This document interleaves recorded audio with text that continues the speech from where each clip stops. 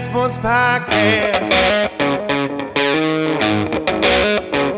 I said, welcome to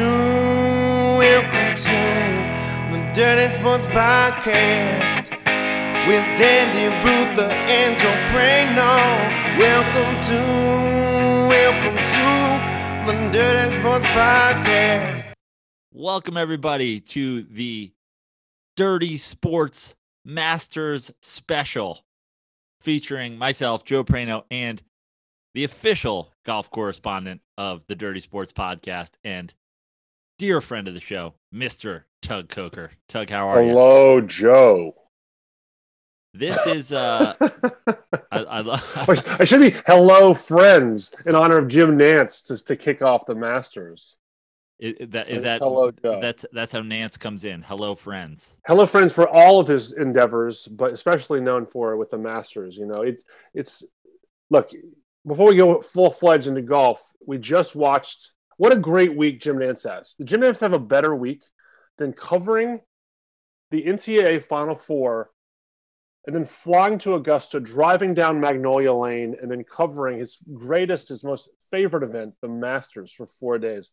Incredible week. This is why, for a TC Minute, I put Jim Nance number one because of this week alone. I feel like it's just and then he covered the Super Bowl early this year. Bad Super Bowl, but like what a first 4 months for Jim Nance. The year of Nance. It really is. And the Houston Cougars, his alma mater. Fun fact to go into golf, was a good friends with Freddie Couples at Houston when Freddie was coming up.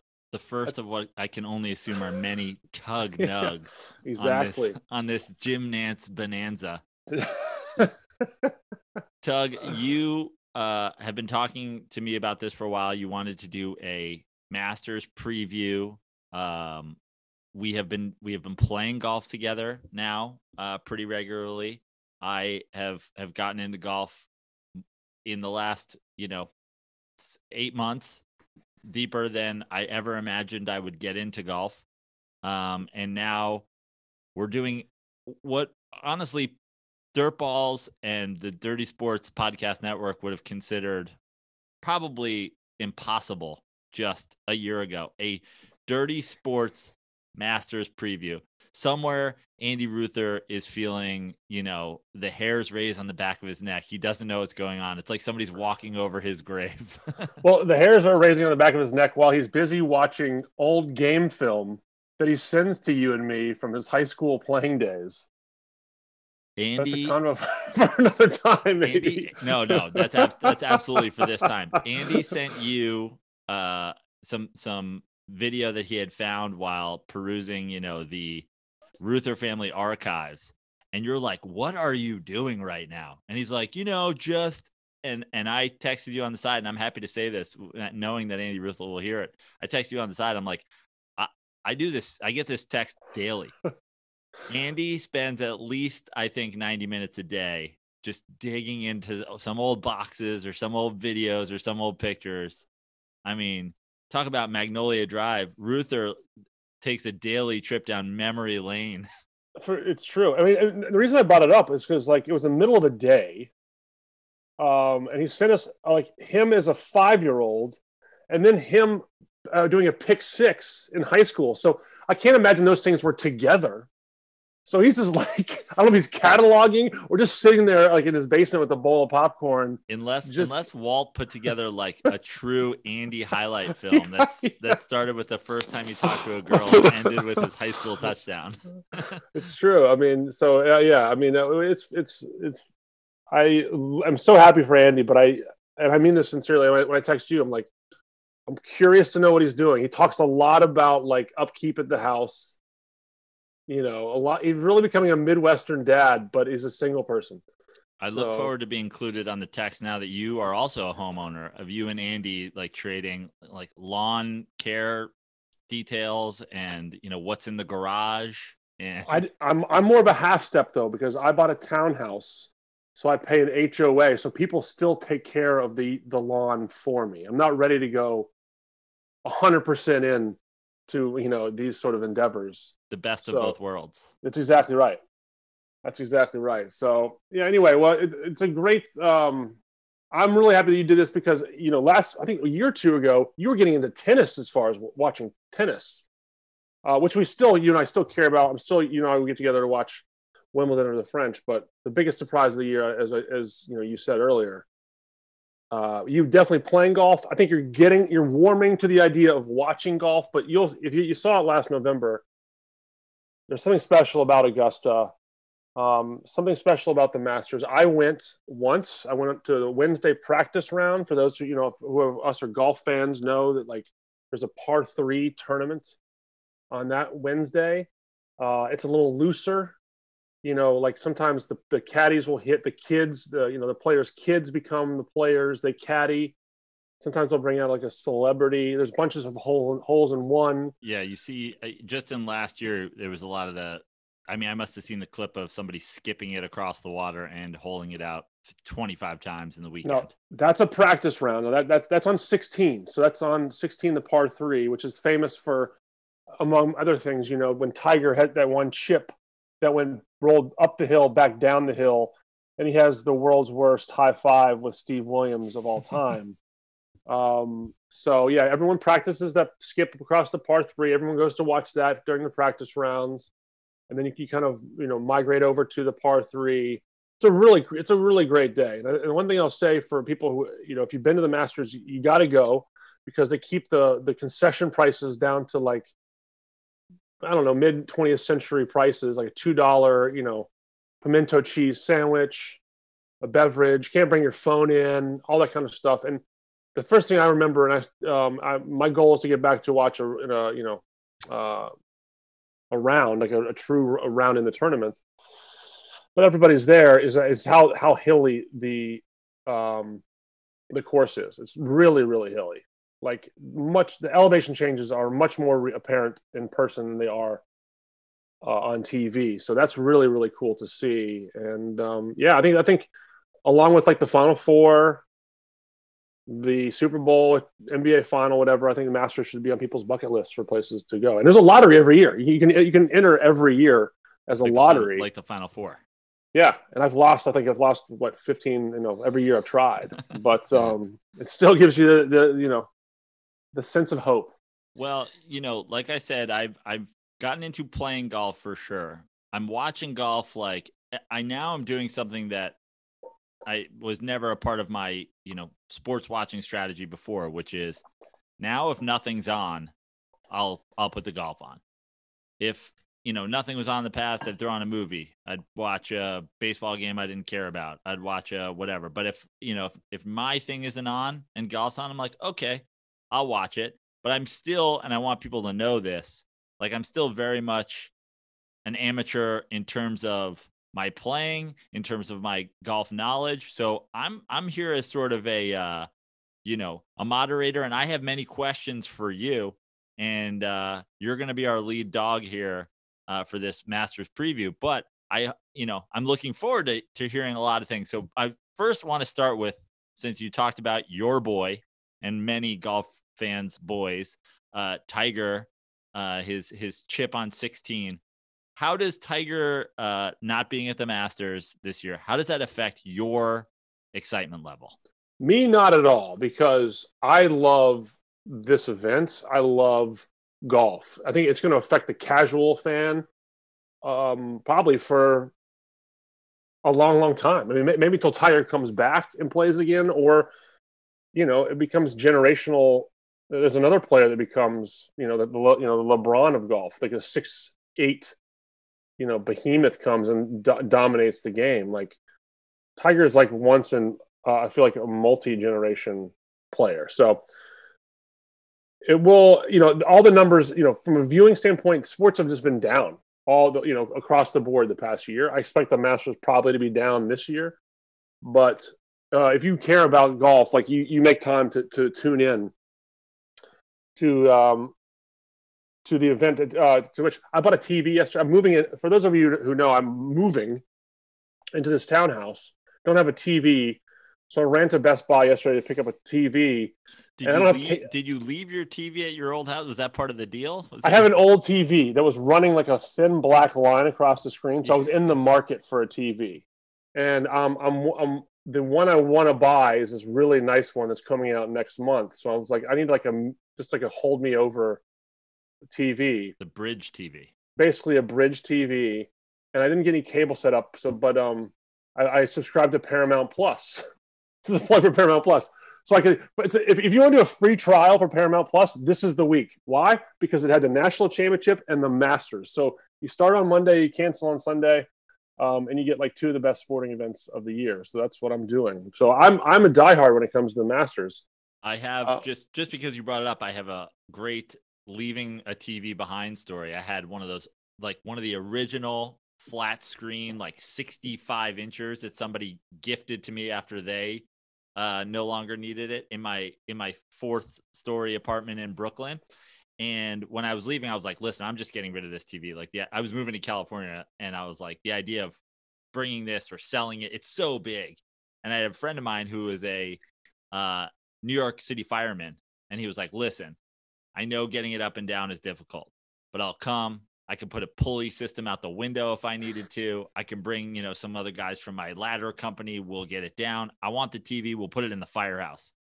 So I was like, all right, everything's going to be out, but you'll come on the last day and take this TV. He's like, I'll be there. He comes. The TV is so big. I can't even believe we managed to get it up because 2 New York City firemen could not figure out how to get it down. And then I was like, well, guys, it's here because you guys said you wanted it. So I got to get it out one way or the other. So 2 New York City firemen took fire axes to a 65-inch like behemoth TV and just destroyed it. And then we took it out in garbage bags. That's like a 65-inch, but that's like a little bit ahead of its time. I mean, that was like a pretty quality TV. I'm not afraid to say at this point, it was like my drug dealer's TV that when he upgraded to like a real TV, it was like, yo, you want this 65-incher dog? And when he first got it, I would go over to his house and smoke pot and was so blown out of my mind at the HD quality and the size. I was just like, yo, this is the best TV of all time. And he literally was like, I just remember you being here and being in awe of my TV. So if you want it, it's yours. He's like, but you got to get it out and you got to get it into your place. And me and a couple of friends did it. And then 2 firemen couldn't figure out how to get it out. So just a good TV story. It is. I know. Last thing I'll say is like, because you also moved recently. Are you a person that like researches TVs, or you just like just go get me whatever? Like, no. I mean, honestly, I think most of the TVs I've acquired have been like gifted or like somebody's leftover, or like this was in our office and our office is closing. Take this. Like I didn't pay for either of the 3 TVs in my house right now. One's Andy Ruther's 3rd TV from the Smut Studio. Mm-hmm. The one behind me here is like, I think my brother gave it to me. So no. I'm the same way, but this is the first time, like like I said, I bought this townhouse. I'm like, I'm gonna do it right. I'm gonna get these nice TVs. If you're gonna buy one, buy a good one. I'm gonna buy the best. The best one that I can afford. Yeah, but it doesn't come out till May. So all to say, I'm all in on the Masters. I'll do anything to watch it. And I'm sorry that the Tiger won't be there this year. I gotta say the lack of Tiger.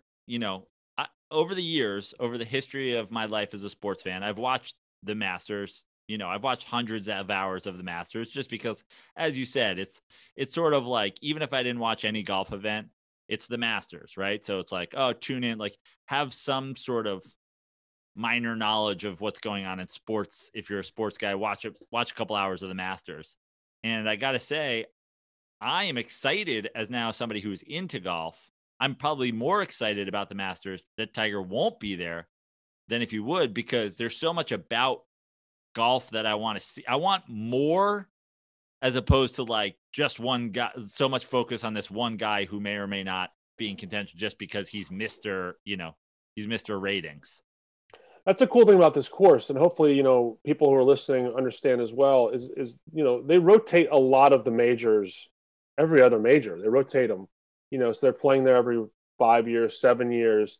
This is the one course that we come back to every year in the major, and there's just what's baked into the event is just all the memories. The people who hit the Jordan Spieth going into the water on 12, Tiger chipping in on 16, Curtis Strange on 13, like hitting into the water, Chip Beck laying up on 15. Like, you can just go back and forth to all these memories just by watching.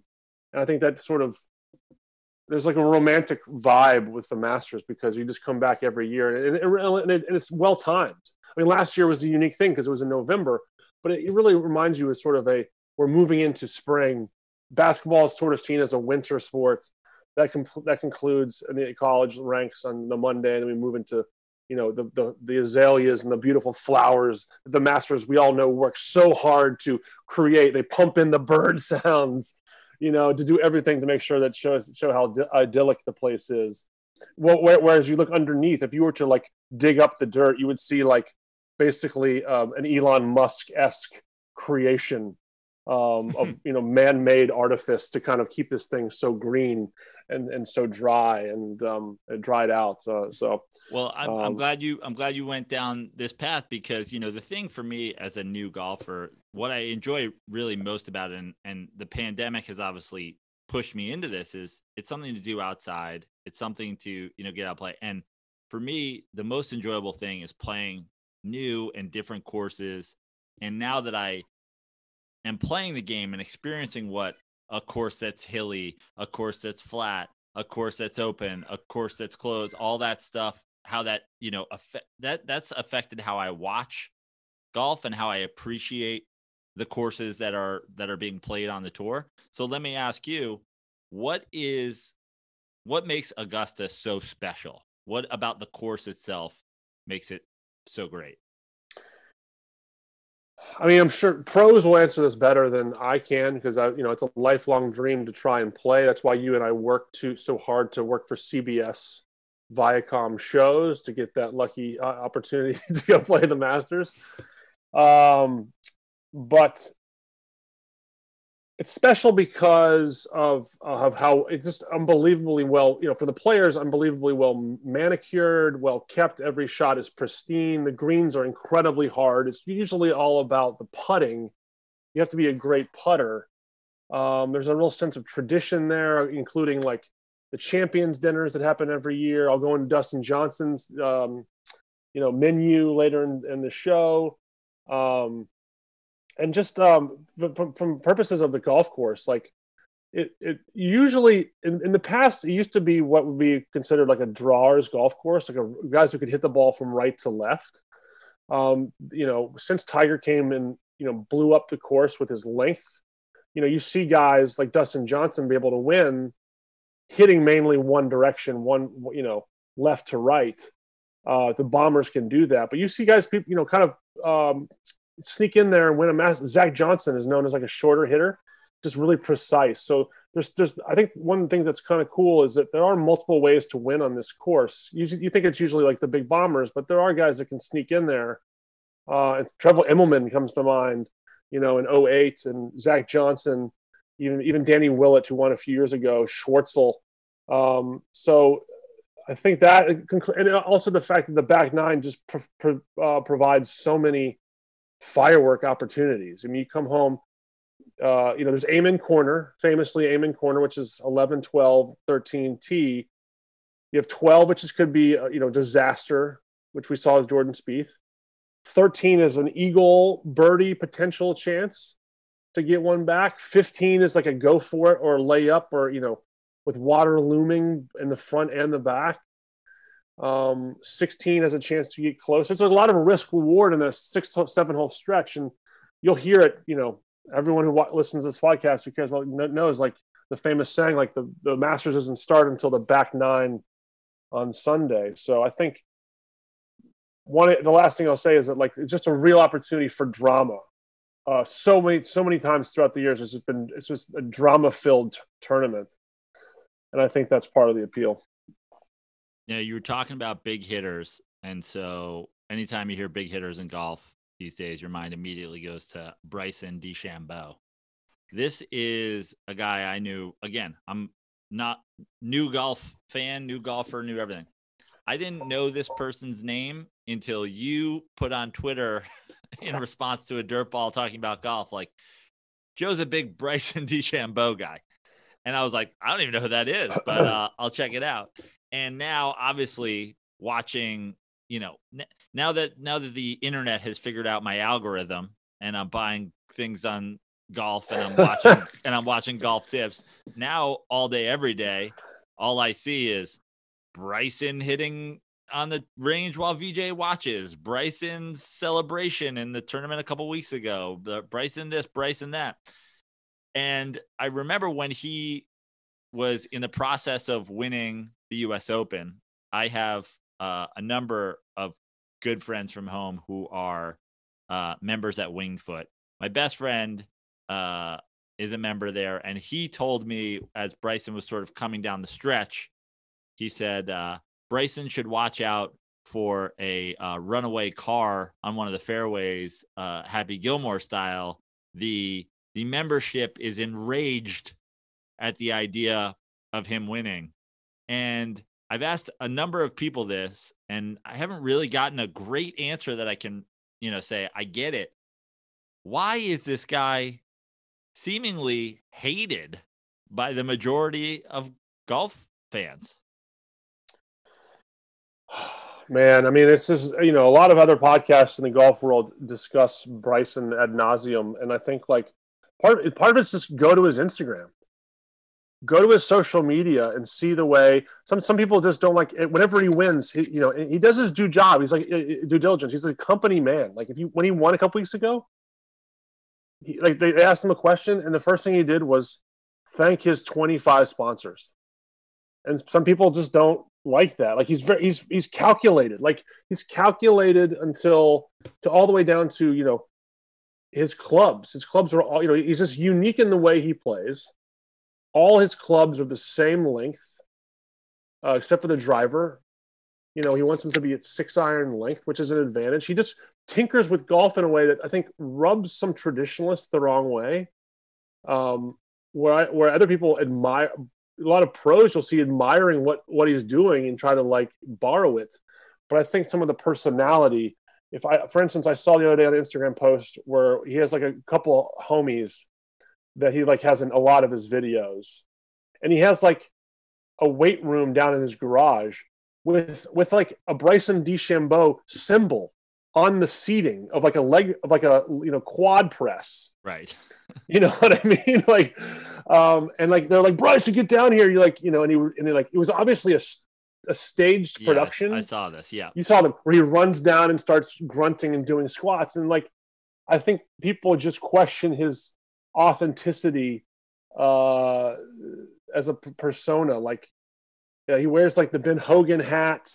He wants to not pay tribute to the greats of the past, but he's also sort of like a bit meaty, but also a scientist. Like people are just trying to understand who he is and like where his authenticity lies. Yeah, because it seems like across sports these days, especially younger sports fans, they've really embraced the move to analytics, the move to thinking outside the box, the move to putting the old stuff in its place and embracing the new. We're talking about launch angle nonstop in baseball, and we're talking about spin rate for the pitchers, and it seems like he's kind of down that path. And yet at the same time, it seems maybe it's just that golf fans tend to be more traditional, even if they're younger.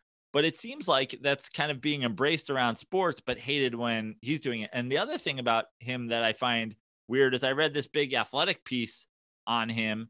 It's like, oh, he's hyper competitive. We have a quote from his, third grade gym coach who said he was, killing kids in dodgeball and whatever. And it's like, these are all the stories we've heard about Kobe Bryant, about Michael Jordan, about all these guys forever. And it's like, we love that Mamba mentality. And is it the divide between those types of sports and golf, or am I missing part of the picture here? You bring up a good point, because I think it really is funny that people always talk about these, like the competitive nature of people that like somehow scale the mountain that everyone has tried at some point in their lives. But there is a rivalry in golf between Brooks Koepka and Bryson DeChambeau. And the personas are both seen as like athlete, could be considered like meaty dudes. Bryson is known as a guy that outworks the competition, always on the range, tinkering always. Brooks is a guy who's like, I hate golf. He's like, I hate practice. If it's not a major, I'm not practicing. It's sort of like there's like a Shaq Kobe vibes. Shaq Kobe, like a not. I mean, who knows if Koepka actually means this, or he's just trying to put out a vibe. Mm-hmm. You know what I mean? Like beat it nerd vibe.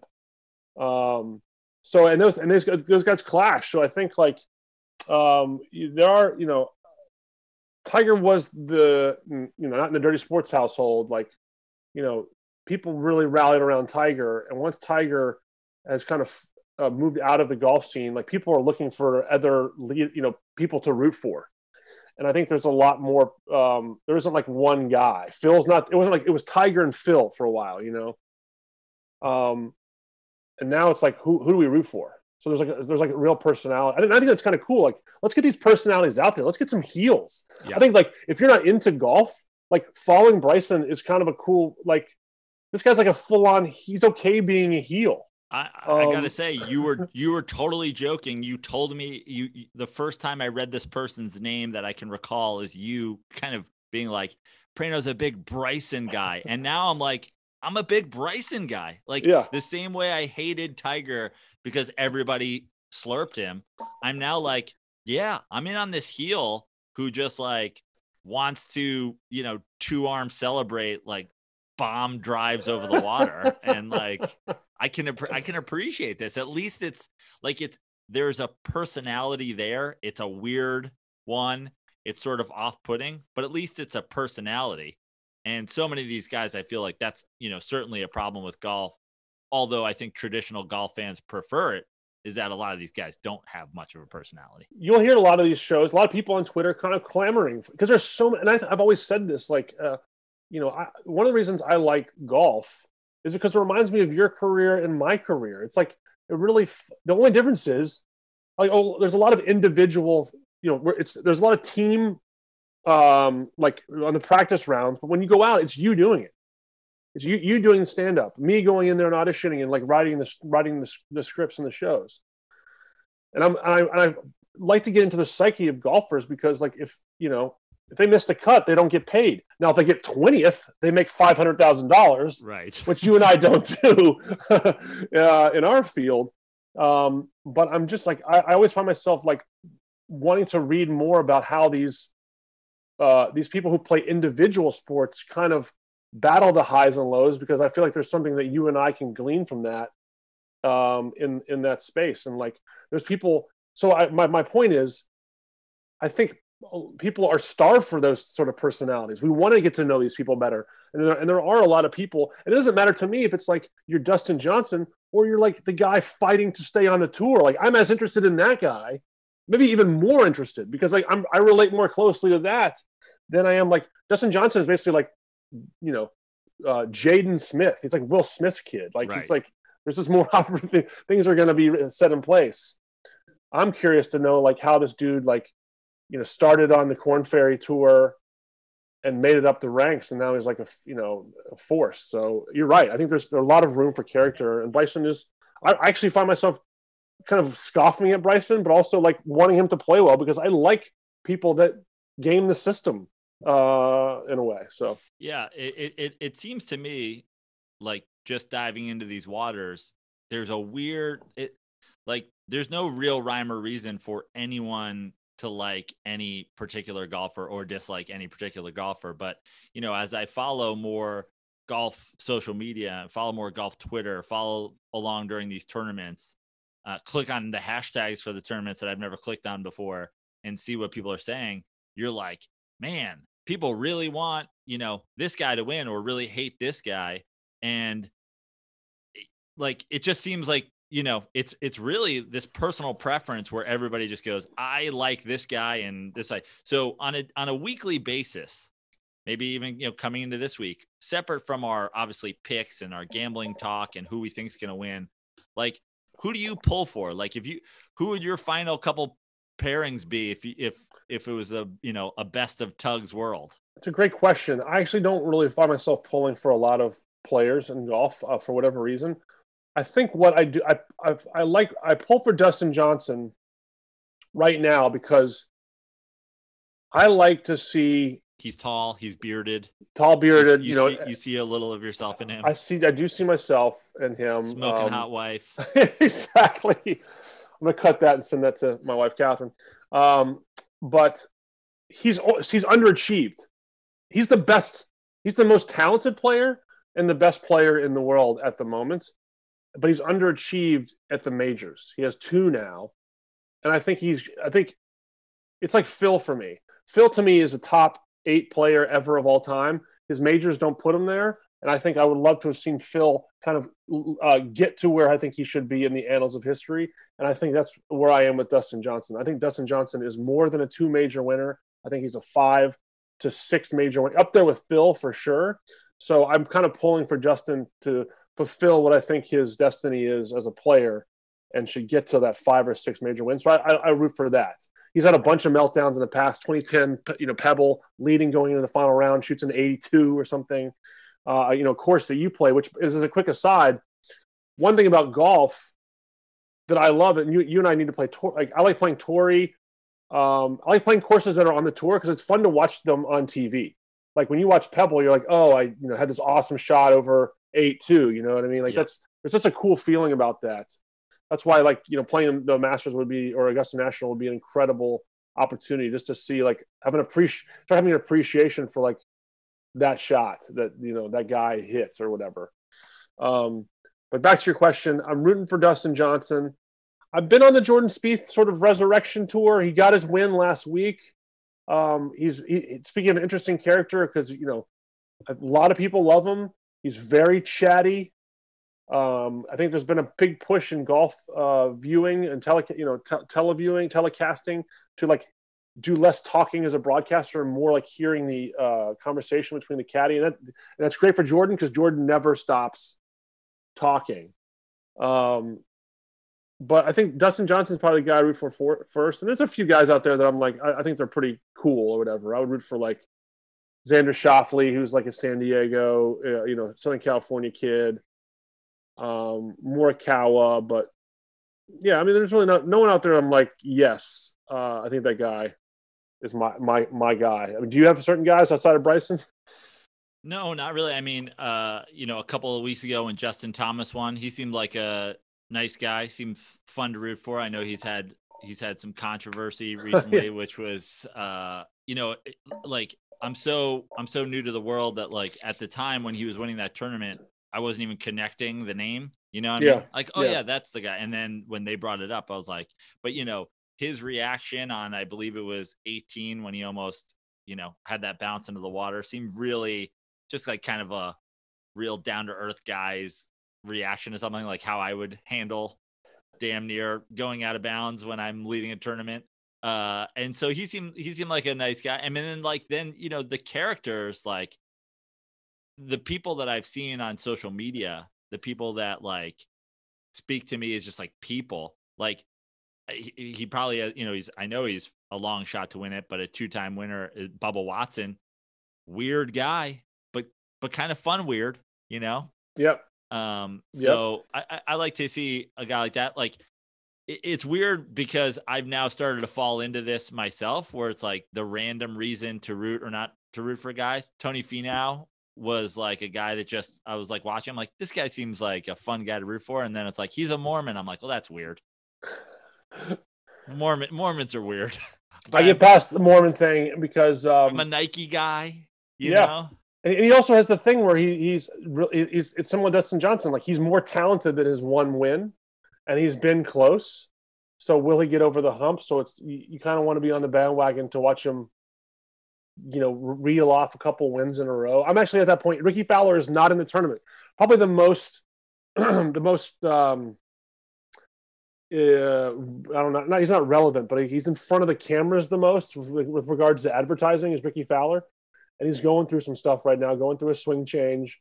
One of the best players of the, most of the 2010s, not here right now. So I'm kind of, starting to buy Ricky Fowler stock because I want to be a part of that journey where he makes a rebound. Koepka for some reason, and now I'm just basically admitting I'm doing all the things that it seems all got Koepka rubs me the wrong way. I don't like him. And then I saw the other day he got engaged like 2 days ago. I'm out on a guy getting engaged 3 days before the Masters. Yeah, well, it's funny because I just saw this. Koepka, he loves he's he's an athlete, and in his head is like this guy is like, I need motivation, and he quote tweeted something about how he's his injuries are keeping him out, and he did the Michael Jordan, and I took that personally tweet. So we'll see what happens. I'm not going to be buying Brooks Koepka stock this week. He is, if we want to start moving into the betting world, which I know is something that you can get, how you get into golf. Yep, exactly. 2, 4, 6, 7, seventh favorite.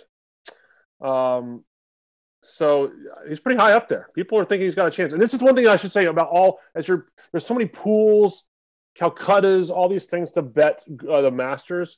And the one thing why this tournament is always so different is because it's not a big field. Most tournaments are 150, 160 players. There's only like 85 players in this tournament. So it really condenses the range of outcomes for people to win. This is why you start seeing the same people in this, the running for this event year after year. And you have seen multiple winners here because there's not, A, they're made for this course. B, there's also less people that can beat them. So, yeah, having said that, let's dive into it because I have, I've got some names picked out. I've got some money that I'm thinking about sprinkling around. And then I dove deeper than I did in the past few tournaments when I would bet on this, and tried to find some bets now that I'm sort of getting the hang of it in terms of, okay, well, this makes more sense to me in value than this. And I'll give you one that jumped out at me as value, which was, let me find this top player. So Dustin Johnson is what to win it all? 9-1. Yes. 6-1 to be the top American player. To me, it's like, the difference between 6 and 9, sure, it's like, it's a third of your winnings. But, and I understand that the American players are, the best of the bunch, but to just immediately remove the international players from the guys who would finish above him and still get 6-1 seems like a great bet to me, as opposed to betting him to win. It's an interesting idea. And let me talk to you about that, because there hasn't been, I know, I want to say it's been a long time, if ever, an Australian winner. It's been a long, it may have never happened. Someone check the facts on that, but I'm pretty sure we're talking about a long time ago. And there was a little run in the 2000s where Schwartzel from South Africa won, Danny Willett from the UK won. But if you're just looking at the odds right now, this is why I have some hesitation at 6-1. I don't think. Look, okay, John Rahm from Spain, basically from Arizona State, but he's from Spain. The 4th overall favorite at plus 12-1. After that, you got to go all the way down to Victor Hovland, who is 33-1, and then Cam Smith at 4,000, as long as Lee Westwood, Paul Casey, and Sungjae Im. So there's only two non-Americans basically in the top 20. So to give away a third of your bet for that. Yeah. I mean, that's my feeling. Like if you're betting the same amount, like I mean, I will say this. I will talk about my one of my good buddies who I played high school golf with, named Ryan Druniak, who I hope to be our sort of like ace in the hole for future shows. He's given me several winners over the years. And he said to me, one guy he really likes is Sungjae Im at 4,000-1. He's on my list. Yeah. And I'll tell you why. And this is what I've liked about my, limited golf betting and limited golf betting success so far. I've been making okay money betting here and there on these tournaments because I have no history. I don't know anything about anything except for I've now watched some part of the last 10 golf tournaments, and this guy's name is always around. I'm always getting 5 or 6 shots of him hitting a golf ball because he's in the mix. He's 6th, he's 8th, he's 4th. So it's like at what, 40-1? Yep. At 40-1,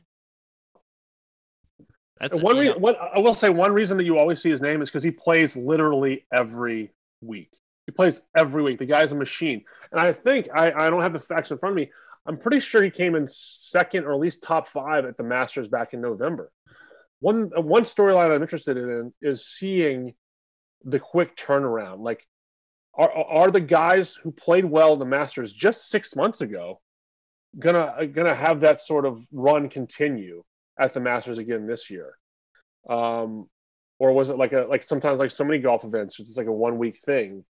But like, it's a nice run to have. It's pretty amazing for a guys who played hot in the last Masters to have the same event again 6 months later. So it sounds like you and I think at the end of this, there's an event I think you and I should get in on, and we should pick our 4 favorite players.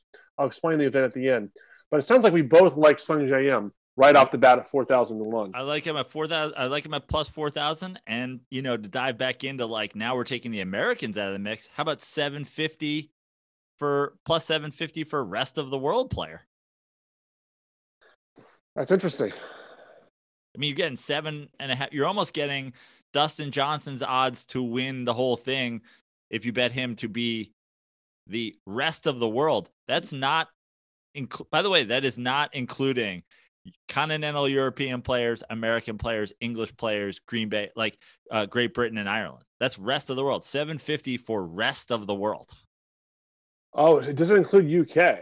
Doesn't include UK or Europe. Okay, interesting. Kind of love it. I'm riding this M train. I mean, yeah, I like that, but I don't see who else can help you outside of him, though. So I think if you love him, Hideki Matsuyama is 5,001. His issue is that he just has trouble putting, can't putt at all. And the one thing that you can't do on this golf course is not putt well. So as much as I like the 750 to 1 as a theory, I think you just go all in and put all your eggs in one basket in the Sungjae Easter egg basket. I'm really happy that we both kind of synced up on that guy. Who else? This makes me sad. I made so much money over the years off of a Paul Casey top 10 finish. The kid is automatic in sort of like being good in majors, making cuts, getting you a top 15. CBS just posted like an analyst favorites, and they did have Paul Casey, and that really scares me. It's like when Charles Barkley picks your team. Yeah, you're done. It's like when they go to the Fox pregame crew and they all pick the same team. Exactly. So like the Giants have no chance in this Super Bowl. The Patriots roll to an undefeated season. I'm like, here we go. It's the most foolproof plan in betting is to like just prey off of people watching the pregame shows, hoping for unanimous, and then you just go the opposite. So the other name that I have on my list for the same reason, which is seemingly always in the mix, although unlike him doesn't play as many tournaments, but seemingly always in the mix as far as my very brief watching of the game goes, but I haven't seen him atop anything, is Patrick Cantlay. Dude. Plus 22, plus 2,200. Prano, this is not a joke. My boy Ryan Druniak, the 2 names he gave me, Sungjae and Patrick Cantlay.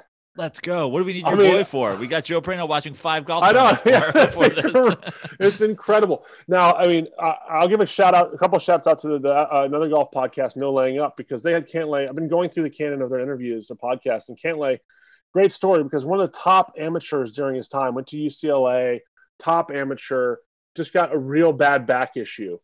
And this guy is great, but he also, talking about outworking the competition, because of his back issues, he has to like arrive at the golf course 4 hours and plus before his round. So just to warm up his back. He's doing this every day. We got to get him some Sarno. I'm gonna mail him the Sarno book. Yep, send him the Sarno. So, but you're right. When he's on, and we saw that earlier. Both, I think. Well, no, I don't think M was actually not there, but Cantlay went on when they played in Palm Springs. He went on like an Assassin's tour and like had like a 60 watch at one point. He has a real ability to go low. Very good player, and I agree with you. I like those odds a lot. So that's amazing. I mean, that's pretty amazing that we've circled in on two guys right now. What I kind of did is I went through and I sort of grouped them. I was like, under 20-1, the 20-1 to 40-1 crowd, and then kind of the long shots. So I had, Justin Thomas from my, 11-1 is still good odds if you're betting on anything, but in sort of my low odds group. Then I had Cantlay and Im in the 20-40, and then I was dancing around, and was looking forward to talking to you about what's our long shot plays. Oh, man. Well, just looking right now at some of these names. One name that stuck out to me, and I honestly, I'm not the best with long shots. I just feel like, but one person I like is Will Zalatoris. Will Zalatoris, kid from the West Coast. He's still learning. He's pretty young, but he can draw the golf ball, and it's his natural swing fit. So really good player. He's at plus. I believe he's at plus 10,000. I want to say. So that's one guy that just because I like the ball shape for him, I think it's something we want to consider. Mark Leishman always seems to play well there too. He's another guy that can move the ball both ways. He's an Australian. He's also at plus 10,000 to 1. Zalatoris. And just a local guy. It's only his second Masters, but he's been playing really well. Max Homa. Local boy does good out here in Southern California. Won at Riviera. I think he played. I don't know when he last played the Masters, but there's an adage that it usually takes you about 6 or 7 tries to really learn how to play at Augusta. So maybe we should look into some vets who are in their late 20s, early 30s, and feel like Cantlay fits that bill for us. I'll tell you a name I saw in the long shot range, who I liked his vibe. He was in the mix last year a little bit, like in the Masters. Dylan Fratelli. He was long sleeves, goggle style. I liked his vibe. He seemed very, he seemed like a fucking dork, and I liked it. I have no real opinion on Dylan Fratelli, but I will say I have found myself rooting for Max Homa. He's very good on social media. He also has an incredible journey, like going from like a good amateur career to basically having to losing his game, just losing how to play, needing putts to like make the tour at all, and now becoming a 2-time winner. So he's something a guy I root for. So maybe that's an emotional pick to some degree, but yeah, I mean, you look at this mid-range. There's like a bunch of mid-range guys, and we'll go into maybe some matchups. Like Bubba plus 6,600, a couple winners. Adam Scott, Bubba Watson. Corey Connors has been playing pretty well. I don't know if this course shapes fits his game at all, but he had a couple, top 3 finishes in the Florida swing. Sergio's a winner at 5,001. Scotty Scheffler's probably gassed from playing, 6 rounds of, golf in a row in the match play. My guess is we're probably looking at. I would be surprised if someone comes in from out of the, out of the long range to win. Finau and Patrick Reed are at 3,300. So yeah, I mean, it's a little bit of a dart throw for any of these players. I think in the plus 10,000. What's your strategy typically when you'll bet the Masters or when you bet a golf tournament in general? Because I've sort of, like I said here in the last few, I'm picking sort of maybe 3 guys from 3 different odds groupings and kind of just going like, well, if this guy comes in, great. If this guy comes in, great. If this guy comes in, the most likely, all right, I'm still making, you're still making money. How do you sprinkle your bets? I mean, I usually I don't do a lot of pre-first round betting just because I feel like I know nothing. I'd kind of like to zone in on some of the odds maybe after the first round or even after the cut and sort of just see what's, because You still get 10-1, 5-1, 10-1 odds is great. I mean, to have that kind of odds with information is usually how I'd like to do it. The Masters to me is specific because it's one tournament that it seems like a lot of the same players play well every year. So you kind of just look at these lineups and say, like, I want to attack people that I think, like, for instance, like my buddy Ryan says, they're really going to target. His thinking is, I'm just going to read it for you. He feels like Augusta National Golf Club is and this is true, very reactive in how they present the course. When Tiger blew up the course, they Tiger-proof the course. They make changes according to what just happened. So he thinks that it's going to be like the biggest defense is going to be on the greens. Like, this is going to be super, super slick greens, faster than what we saw in November, when it was like, hey guys, it's a little slower, it's a little, it's not as fully grown out as is now. So let's quicken the pace up a little bit. So he thinks, like, how high can you hit the ball, and how well can you putt the ball? So maybe in that respect, like Abraham Ancer, guys who can putt the ball really well can maybe make a little noise for us. Great short game like Abraham Ancer.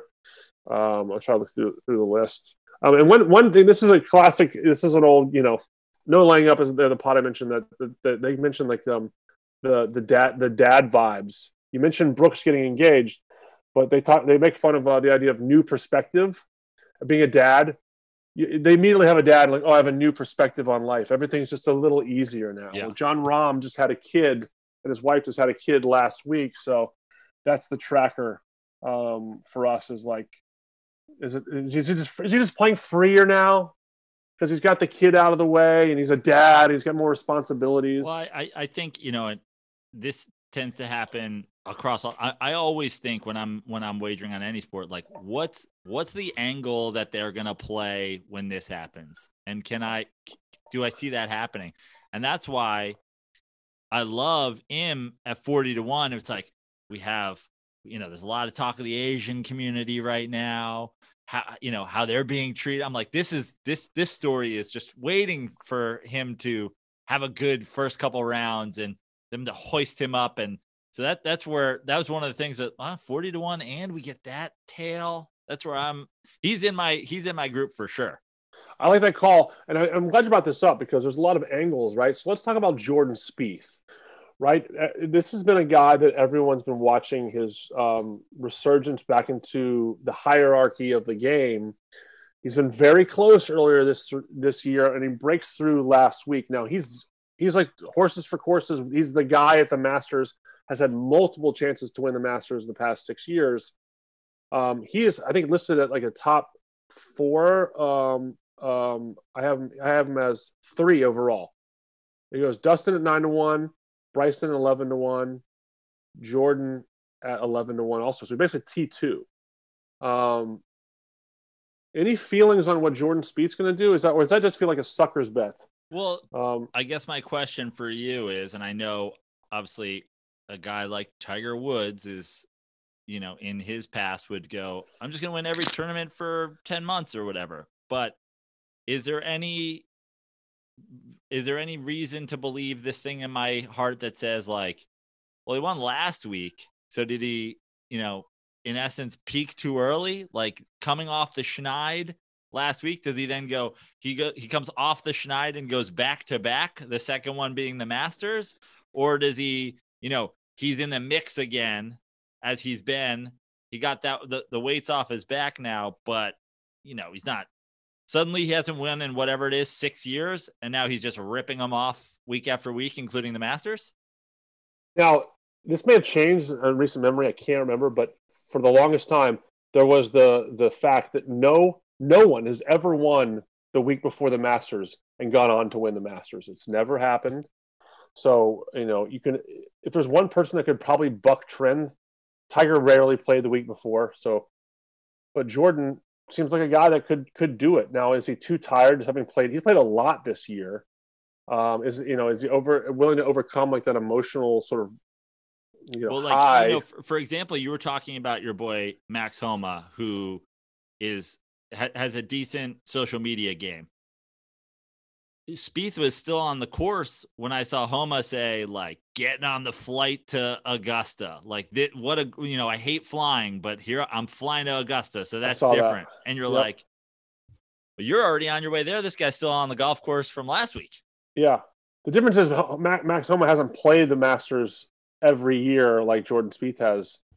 Knows like the back of his hand. And also, I'm not saying that in comparison to saying this guy versus this guy. I'm just saying probably a lot of guys are getting settled or whatever. Jordan Spieth is still collecting hardware from last week. So I'm really interested. I'm really interested to see what his journey is this week. I will say I probably wouldn't buy into Jordan Spieth. I just feel like there's a little bit just a little overvalue right now.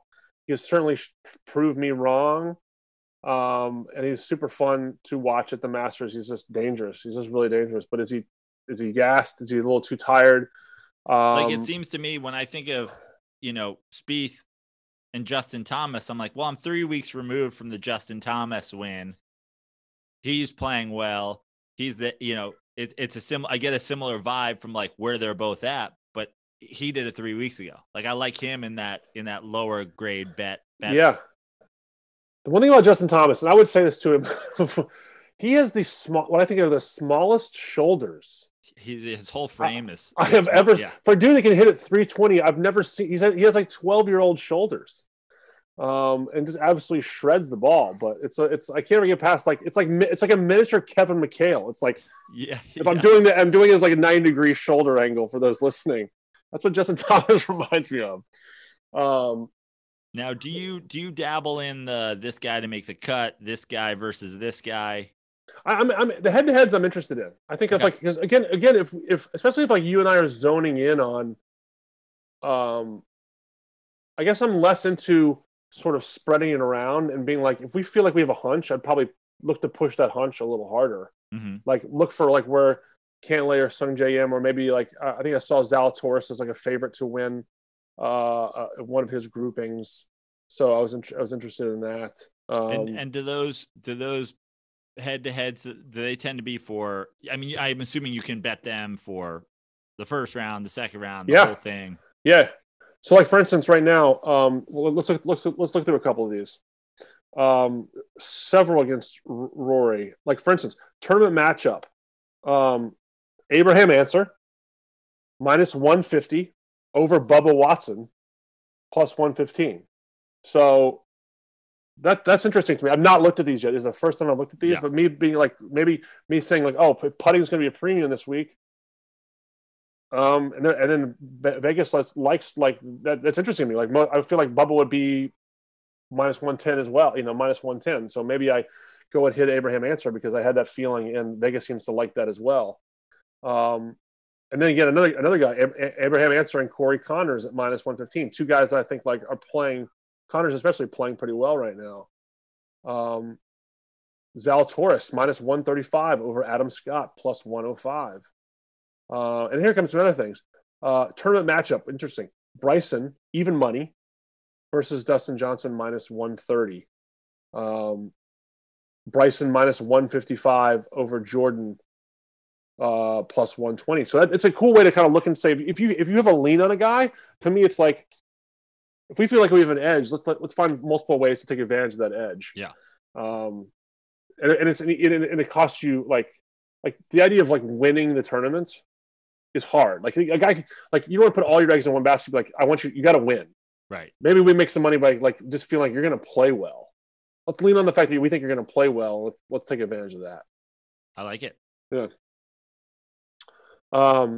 Now, before you mentioned, I mean, if you have more to add on this, on just the gambling side of it, I'm happy to hear it. Like, give me all the tug nugs you got. But you also you piqued my interest before. I did not realize Dustin Johnson will have his own menu. That's interesting to me from a culinary standpoint. Yes, there is the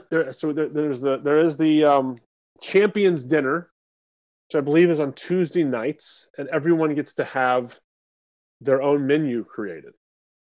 And I mean, I should look up other menus from the past, but I'm sure you can do that easily on social media. But he's having a very solid menu. So now, it's his, it's his menu for the dinner because he's the defending champ. Correct. Got it. Yes, the defending champion gets to create the menu for that year.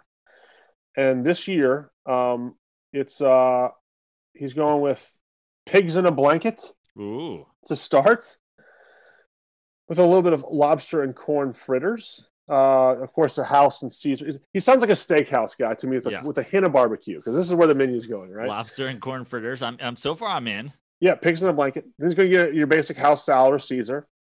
Family style sides, mashed potatoes, spring vegetables. Then he's doing a filet mignon and a miso marinated sea bass, finishing it up with like a peach cobbler. So like it's just like a nice run. It's like I'm going to go to Ruth's Chris and like get, this is what I'm going to order. Like it's classic Dustin Johnson. Like he's just a golfing machine. He probably like doesn't have time to eat. Go out. So he's like, I'm going to just go and this is what I get. 4 nights a week. He's probably thinking like, you know what? Don't break up my vibe right now. Like, this is what I was going to have at home. I'm just going to have it here. He carb loads up front with some fritters and some pigs in a blanket. He sprinkles in some leafy greens. Comes back with some more meat. He wants to have a pescatarian option. Yeah, and this is part of why golf fans really love the Masters, because it's just got these little bits of history that are so cool, whether it's the green jackets or I do like the nod to Georgia with a little peach cobbler. A little peach cobbler, that is like nice. Justin Bieber, he gets his peaches down in Georgia. But all these things like the menu, the par 3 contest, the green jacket, as I said, even like awards for the low AMs. You get hardware, you get trophies and hardware for Eagles. The collector's items for the players do. So like, there's just cool nuggets that are baked into the nostalgia that is the Masters. Now you are fresh into your new place. I'm assuming moving is still a process, right? 100%. Yep. You have 2 small children. You have a third on the way. You have a pregnant wife, a heavily pregnant wife. Your wife could have a baby any day now. That's correct. How much of this do you get to watch? What goes on at home? How, will you just be camped out in front of the Masters and that's just understood? Things have changed since I become a dad. I can't get like the full day activity on the weekdays, and Saturdays is probably is the round I see the least amount of. But usually in our years past, I've demanded that I get the full day on Sunday.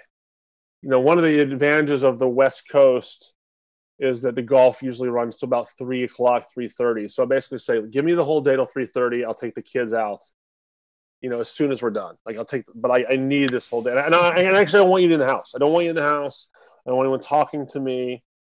The Masters is up there, I think, for real fans like this. The Masters is up there with any other sporting event for the year. It's really, they do a good job. Like, there's a lot of nitpicking on golf coverage throughout the year, but the Masters do a good job of like having it sponsored by Exxon, whether or not you like Exxon. We won't get into that, but the fact that there's like limited commercial interruption is another part of the appeal. So I'm pumped. Here's our pitch as we sort of look to the back end of this episode. I got an invitation today. You'll be surprised about a golfing pool. Maybe you and we should enter it for the Dirty Sports. Sure. The entry fee is $40. We picked 4 golfers whose odds are set by Vegas. And the aggregate odds total must be greater than 20,000. I love it. So, so there you go. And the lowest aggregate score wins the money. So let's go for the sake of fun for the podcast. Let's do this. Okay. So we like M. M is to me automatic for us. He's at what right now? 4,000. Yeah. So they'll give us 16,000 more to get there. And we like Cantlay. Yep, and Cantlay was 22. Let's see. Cantley's 22. So we're at 66. Yep. So that we need what? 13.8. So now we need like What was the total? Oh yeah, you got to go 20. Okay. Yeah.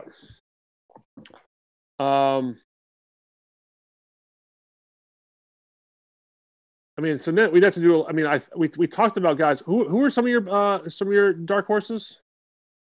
Well, my middle group, that Im and Cantlay are sort of in my middle group. I had Thomas in my low group, and then, I mean, here's the thing: you could go with another low, and then just go like you could go extra low and go with one of those top guys, and then just go super long shot. I mean, like if we picked one of those, like guys we talked about the other day, Answer. Yeah, what's Answer at? I like Answer. 10,000. Yeah. Zalatoris, Answer, even Connor's at 8,000. Then we need another 5, 6. Let's do it. Let's do like Answer and or Zalatoris. Let's do Answer. I like it. At 10,000 to 1. So that's 10,000, 14,000, 16,200, right? Yeah, 16,200. So we need a 38 or better to finish us off.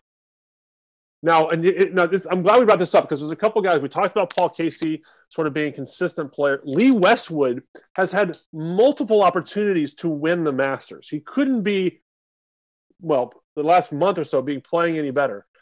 I'm hesitant to go on Lee Westwood, but I think he's worth bringing up because he'd be an amazing story. You don't like him because his fiance his fiance caddies for him.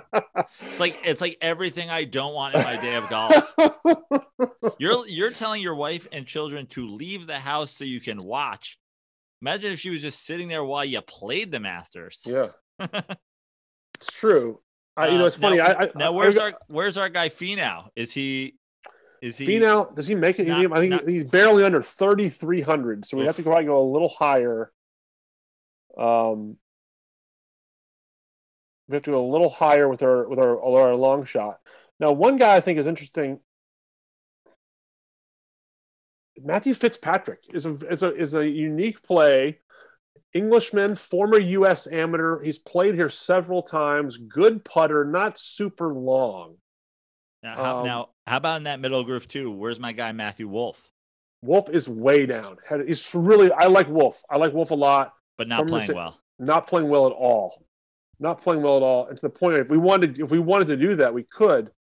But Wolff is 12,500. Yeah. I don't think we want to go there. We need him to show us. We need a stable, and that's why I'm at. That's why I asked. I mean, guys who get us over that hump. There's a lot of players. Cameron Smith, pretty good. Cameron Smith's not a bad choice. Really good short game player. Where is he at? I like his vibe. I like his vibe. That's for sure. Let me check out what his top. This could be interesting. He was in the mix down the stretch at Riviera. I think he's been in the mix.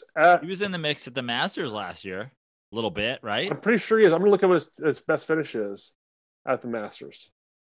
T2 last year. I mean, is that interesting to us? Yeah. I mean, that's right. If we're talking about Im, Cantlay, Answer, Cam Smith, we go over by 200. Yeah. Right? We nail it. Yeah. I like this. Okay, so this is our plays. This could be our new segment when we do golf. I like this sort of pick out 4 guys. So Im, Cantlay, Cam Smith, Abraham Answer. None of these guys. We picked 0 long hitters. This is what's interesting. We're putting a premium on putting and iron play, short game skills. So we're taking a stand, basically. We're saying we're not going with distance.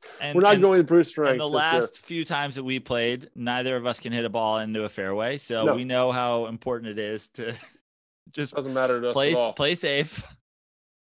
Now, last thing. I mean, we feel like we've covered it. I feel like we've covered it, but I like that. So this is that we're getting in this pool, right? We're getting in this. We'll do this pool. Yeah.